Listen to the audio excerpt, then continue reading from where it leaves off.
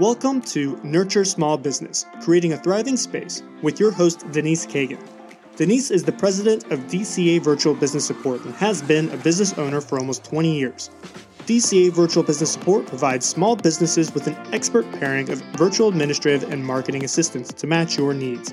Learn more at dcavirtual.com. Today's guest, Brian Johnson, is the founder and owner of Main & Johnson, a business consulting and coaching company aimed at seeing small to medium-sized businesses thrive, not just survive. Brian is a persuasive and adaptable top performer who is skilled in establishing, managing, and mentoring key executives and business owners. He has a passion for changing the cultural fabric of people leadership, marketing, and sales in companies by empowering teams to exceed goals. Welcome to the show today, Brian. Hey, thank you, Denise. I'm happy to be here. Thanks for having me. No problem. So we had an interesting conversation ahead of time, and you had talked about your travel for business and how you had traveled to 25 different countries, but there was a little bit more to it than that. Can you tell us about that? Yeah, well, I would definitely start out and say, obviously the travel's wonderful and a lot of great experiences and memories. Some that were spawned by, I think what you're referring to, maybe weren't so great, but I can look back and laugh at them now. My very first passport that I received was actually stamped and marked September 11th, 2001. And I'm not even positive how that happened. I always go with they must have approved it right at 8 a.m. when they got to the office, but that caused some chaos as I traveled, because the first time I would go to like the European Union or any new country, I would get detained or at least held up. In some cases, I even got escorted to a private room while they went back to research whether or not my passport was valid. So while that was a little challenging at times for me, in many cases, it also was my fellow travelers were a little disenchanted because they then just had to sit and wait as, normal travel policy is you don't split up right as you land at the airport. So very interesting. Got over it. Once I would go back, it was never a problem. But that 10 years that passport existed out there was always a deep sigh when I landed and was going through customs in any specific country. And you did a significant amount of traveling for business. I did. And the good thing is a lot of it was going back to some of the same places. But like I think you mentioned, I think I was at 25 different countries at some point or another. And, that 10-year span where it was that passport was made life a little bit more entertaining, I would say. So give us just a little bit on your background. I mean, you've been to some places. I know you worked with some big companies. So tell us just a little bit about your background. Yeah. So, I kind of came through school getting my undergrad degree, kind of looking probably like a lot of students. To be honest, I was trying to figure out, I knew I wanted to do business, didn't really know what. So I went with whatever got me the job the quickest. And I found that, kind of the supply chain side of things was really kind of an up and coming focus in the education space relative to business. And so I jumped on that just because they were placing 100% of their students before graduation. So having a job wasn't a bad thing. Got into that and really started to learn kind of the inner workings of the operations of a business. I think I've mentioned in the past, I worked for 3 different Fortune 500 companies over a 20-year span. And during that time, where I spent most of my time in one, it was nice because they were very progressive in developing people from within. So coming out of the supply chain side, I got an opportunity to move, a little bit more into operations, then had a chance to do some things on more like the mergers and acquisitions end, and then eventually into the sales and marketing space. So I got to kind of end the corporate side of my career, at least running a sales division for my company for North and South America. So I had that responsibility and actually was kind of caused me to relocate down to Charlotte, North Carolina, where I'm currently at. And with that, kind of things transitioned out, but experiences were amazing. I mean, going from, the different disciplines inside of a corporate business like that, you really get some exposure to how things are done. So I was very appreciative of that. Yeah, it sounds like you have a very diverse background from logistics to sales and marketing. They play together, but they're certainly not the same thing. Yeah. And it's interesting. One of the big ones that I think kind of came out in this is, going from sort of the purchasing side to the sales side, having sat on both sides of the table, if you want to call it that, really helped me understand, how to really connect, not just with, what companies are trying to do, but what individual needs are within that, like knowing that, hey, this purchasing person is trying to show that they can generate some value in different things. So how do you appeal to their own individual goals, not just the company goals? So it was a lot of fun though. Okay. Yeah. We actually had a whole segment about procurement and both sides of the coin. So that's interesting that you say that. Now, so all of this experience led you to the point where you are today, which you coach and consult small to medium sized business, correct? That's right. That's correct. Okay. So with that said, part of the topic that we wanted to talk about today was what's the difference between a coach, a consultant, and an advisor? But before we jump into that, I have a broader question to ask. Sure. I want to see, if you can give me off the top of your head, what are trends as far as the concerns that business owners are having right now? Maybe something around their growth strategies or something else. What are you seeing? Yeah. And so it's interesting because leading up to the COVID situation, the pandemic and stuff, I mean, if you kind of look back, we were kind of on about a 10-year stretch of really good economic times. Mm-hmm. So even without, a pandemic or something of that nature, the odds on bet would have been, hey, things are going to start to slow down. And so many business owners started their business within that good times period.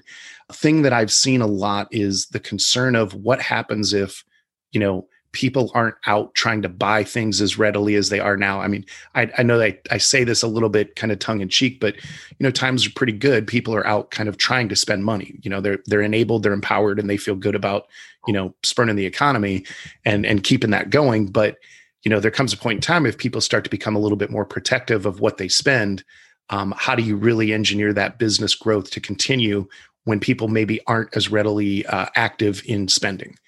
And so being able to develop strategies that are maybe more around share gain is a good example. Like, if your if the market is a pie and you've got a slice of it, how do I make my slice bigger by maybe taking a little sliver off somebody else's slice? Then you've got sort of transformational type strategies, which is I want to create awareness in what we do and what our market is, but that just creates a larger pie. And it may not necessarily be people buying from me, but they're people that weren't buying my type of product or service before. So how do I increase that so I always have a bigger pie to work from? And then obviously, what could you get into that may be a sidestep or an adjacency to be able to like still watch your business grow despite things not being so strong? So honestly, what it really boils down to, and what I think the pandemic kind of showed us is, there's a lot of things that we accept, but we don't control. And then how do I gain back some of that control and be more intentional with my growth? Would you say that mindset, that shift, would that be normal in any economic downturn, pandemic aside? It should be. And yeah, because I mean, in the end, it's really hard if you've only had a business that's 5 years old or less, and your business is out there and you've never really had to go through a recession trying to run your business. Sometimes you may see the growth that's happening and it's coming to you because you're participating in a growing market. Right? It doesn't mean that you're necessarily doing something specific, unique, or, otherwise that is drawing that business in. So typically when those downturns come, you've got to resort to something else. And that would be, hey, how do I beat my competition? It's not an abundance for everyone mentality at that point. It's more, what do I need to do to keep my business going? And maybe the only way I get it is biting into somebody else's slice. I had another business before the one that I own right now, and I went through the 2008, 9, 10 recession. I actually sold the business in 2011, but we got really creative on survival. First of all, one of the things for one of the years, I think it was 2009, I actually talked to my employees. I was like, guys, things are a little tough right now. I can't do raises this year, and everybody was like, you know what, we're glad to have jobs, so that was one approach. I relied on attrition to slim down. I didn't ever get rid of anybody. A few people got a little bit of hours cut back, but we got really creative on marketing too, to get people to come back, even in small segments, and as needed services, just so that we could stay ahead of the competitors. Because we were in the service industry, and businesses in that sector were dropping left and right. Yeah. So we survived very happily. So I understand what you're saying. With that said, Mhm. So the problems that people are seeing now would be normal. How do you, as a coach and consultant, come in there? And is there a difference between coming in as a coach and coming in as a consultant? Yeah, and Denise, I tried my best to keep things as simple so I understand them, and then I figure if I understand them, other people get it. So that's kind of how I roll with that. But to me, coaching is a little bit like it's a little bit more process oriented. So I would say that's teaching somebody to fish, if we're kind of going simple analogies. And the reason is it's like a business that may not have been through all these things, but they learn and grow themselves as business owners in those businesses. So, hey, once I've put together a marketing plan, I can do that over and over. Once I've, gone out and hired 15 people and gone through the interview process and have my onboarding process done, I can do it over and over. And it's just continually staying ahead of them, keeping their business progressing and not letting their own limitations perhaps slow them down. Consulting, on the other hand, is a little bit different, where you may have an area of expertise that they need, but they only need that in sort of a bit of a pocket. So it's like, I'm just going to go get the fish for you, right? And so I'll do the fishing. You might pay us to come in and do like a 5-year sales strategy, but you've got all the salespeople to go execute. So all you really need is that strategic vision. And so it might be you're kind of providing a result, if that makes sense. Coaching is a process, consulting is a result. Okay. And so what phases of business do you find that, maybe they lean towards a coach or versus a consultant? Well, I appreciate the question, Denise, because actually I was trying to figure out how I would relate this but you teed it up perfectly. And so at Main & Johnson, we kind of look at business more like a flight. So we kind of break businesses down into 4 sections, and you fit one of them. At some point, you could move back and forth. But if anybody's flown on a plane and hopefully didn't get detained like I did when they landed, if you've flown on a plane, you know what I'm talking about, which is you've got the first phase, which is your takeoff phase. This is really your business startup phase. It's kind of a checklist. Are the seat backs in the upright and locked position, tray table stowed, bags underneath the seat in front of you, overhead compartments closed, blah, blah, down that path. All it is a checklist to say, yes, you're officially allowed to get out on the runway and take off. Same thing with the business. Do you have your business plan? Do you have, your vision set? Do you have the financing you need? Like all those things. We look at that. That's probably more advising or consulting at that point, because you really haven't started. So there's not a lot we can do coaching you, because it's speculation at that point. But we can help businesses at that point get these things in place so they're ready to roll. The next phase is more your ascension phase. And so the business owners out there that are kind of in that first couple year mode know exactly what I'm talking about, which is that plane, once those wheels get off the ground, nobody is focused on anything other than getting to 30,000 feet. You don't see people getting up and using the restroom. You don't see the flight attendants moving around, and you get there as fast as you can. Same thing with business. It's survival mode. How do I get to that point where I can lay my head on the pillow at night and know the next morning I'm going to wake up and still have a business? Like, I'm not worried about it falling off the face of the earth at that point. So that focus is usually trying to build the size in the business that allows you to survive, pay your bills, pull a salary, all those things. That's a lot of coaching in there, because typically business owners at that point have so much going on. You can go from one great idea to the next, but it's all about implementation, execution, and focus to get to that point. When you get to that cruising altitude, that's a little bit more kind of where the fun part happens. The experiences are there, more geared to customers. And really at this point, you're kind of moving into more of a mode of maintenance, profitability, efficiency, effectiveness, all those things. This is where the flight attendants wheel out the drink cart and the food, and, people get up and move around, and, you're getting on your computer. So that's more the longer part of the journey typically. And that can be a blend of coaching and consulting depending on what you need. But we probably say that's a lot more of the coaching end, because it is putting in systems. It's how do I do more with less? How do I, not have to be involved in my business every single day, and I could take a vacation for 2 weeks and come back and the business is still successful. So you start to kind of, as a business owner, move yourself out of kind of the employee mode and into the owner mode, and, up that entrepreneurial ladder. And then dissension is a little bit different. I mean, that's, they come onto the speaker and they say, we're now starting our initial descent. And I always think it's funny. It took you 10 minutes to get to 30,000 feet. It takes you an hour to land, but that's a very intentional approach to trying to have a nice, soft, landing with the plane. And same thing with your business. Doesn't mean that you have to, wait until you want to sell that day and start the process. Could be, I don't know what this looks like when I'm done, but I'm going to start planning that out, whether I'm handing it down to junior, or, I'm making it employee owned, or maybe I'm just going to go sell it and use the income as my retirement. Whatever that is, that's a planning process. But in a lot of cases, that's more advisory and consulting at that point. Is your business is running fine. It's just, how do we get the maximum valuation for it if selling is your go-to there. So perfect. So that's kind of what we try. I mean, it's a blend, coaching and consulting, and there are differences, but we like to interact with businesses where they're at and provide, whatever makes the most sense at that point. So you mentioned advisory, and I currently utilize a business advisor. I know what I was looking for, but how does that differ specifically? And I heard your example, but I want you to pull it out just a little bit more. How does that differ specifically from coaching and consulting? Because I know it does.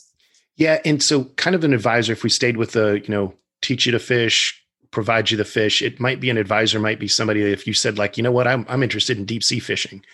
And that advisor might be somebody that's taken the boat out on the ocean and can kind of guide you through what to expect, where the fish most swim, that sort of thing. So while they're still sort of in a mentor position, if that's maybe a good comparison, they usually have a deeper understanding of what you're going through, having already gone through it themselves in some way. I mean, you think of probably the most common one people talk about is a financial advisor.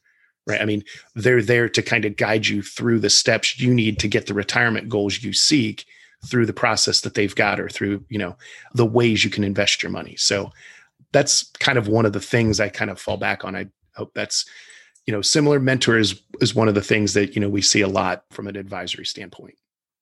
And would it be fair to say that advisors are the most often called upon when you're looking at some kind of exit strategy?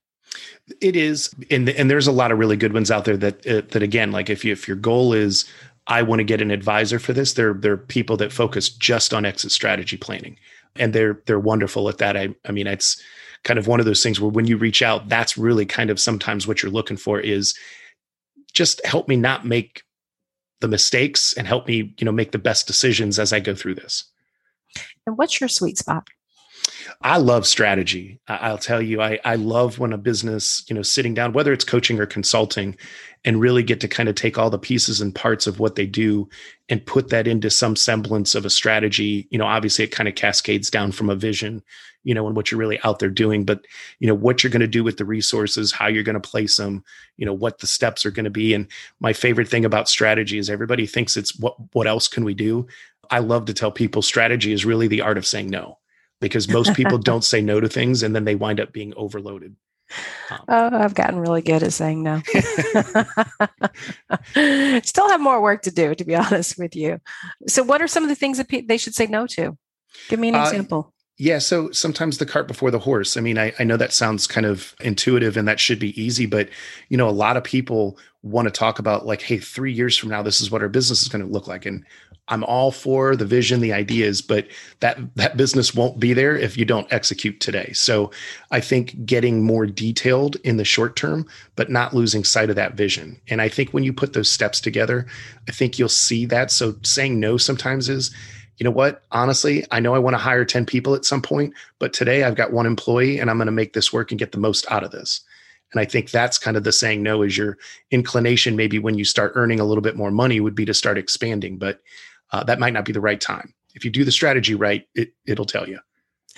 Yeah, that is actually one of the key reasons that I hired an advisor specifically, was to help me evaluate other business opportunities, because I get approached all the time with, well, hey, because you do this, you're in this space and we can do blah, blah, blah. And she gives me great advice. The last one, she said, well, go back to them and ask them what market research they've done. Yeah. It's perfect. It's complimentary. Yep. Yeah. So clearly I passed on that opportunity, but as a business owner, I like to think I'm smart enough to know that I should think that way. But sometimes you get so excited about those opportunities that you don't. You're like, oh, this is cool. This could be great. So you get all that excitement going, and then the other person, generates that momentum. It's really good to have that person who's the mentor and can kind of ground your feet in reality and say, you need to look at the market research. I'm like, oh, that's a good idea. Yeah. Yeah. And And I totally agree with you. In every instance that I've seen, I mean, I've not met a business owner that can get out of the, that can see the forest for the trees, and get themselves out of what they're accustomed to doing and seeing, and have an unbiased view of their own business sort of from an outside perspective. And that's where those come in handy. Is you're not normally being told something you don't know, but you may be kind of guided to, yeah, that's the right time to do this. And I may not be able to see it myself, but now that I've got, somebody that I trust also affirming that, yeah, I think you're right. We're going to ask them about that market research right now. Absolutely. So what else would you like to add that we haven't covered? I think the big thing for me is just, as businesses are out there, I mean, obviously I'm in this business for a reason. I want to help businesses. There are a lot of ways business owners can connect and get resources and information and things that can help them along. I mean, we can't work with everybody. We know that. But what we found is, the people that reach out and get that guidance in whatever way, shape, or form, consulting, coaching, or advising, just that effort, just that desire to change, I think also is very complimentary inside your business, because like I've told a lot of business owners, I'm partnering with you. I'm not necessarily doing all of the work on my own. You still have to go execute. And in that case, they're the ones that are doing it. You just kind of clear a path to help them. So I'd say look at the resources you've got, ask questions, and reach out or involve somebody from some level of accountability in your business, because it pays dividends. It does. And I can attest to that. I have looked back historically, and each time I've engaged a coach, consultant, or advisor, my business has grown with gross profit. My profitability has grown. So I know this to be 100% true. So Brian, how can our listeners find you after the show? Yeah, so we our website is businessconsultingcharlotte.com. So you can find us there. We're Charlotte based. We do have a national reach, particularly on the consulting end, coaching too. I mean, the whole world of Zoom has changed everything. So we've been able to connect in that way too. Probably the next best way I'd say is I'm out on LinkedIn, Brian Johnson, I think 28120. And I'm also on my business page on Facebook. We try to put some fun content out there for folks. But if you search Main and Johnson, so MAINANDJOHNSON, you can connect with us there, follow us, and get access to some cool stuff. So we've got our YouTube channel coming soon, but we'll connect in every way there. And obviously, if you want to reach out to me directly, my email is bjohnson@mainandjohnson.com. Perfect. Brian, thank you so much for being on the show. Denise, I appreciate it. I had a blast. Thank you for joining us for today's Nurture Small Business, Creating a Thriving Space podcast. Learn more about your host at dcavirtual.com or by emailing her directly at denise@dcavirtual.com.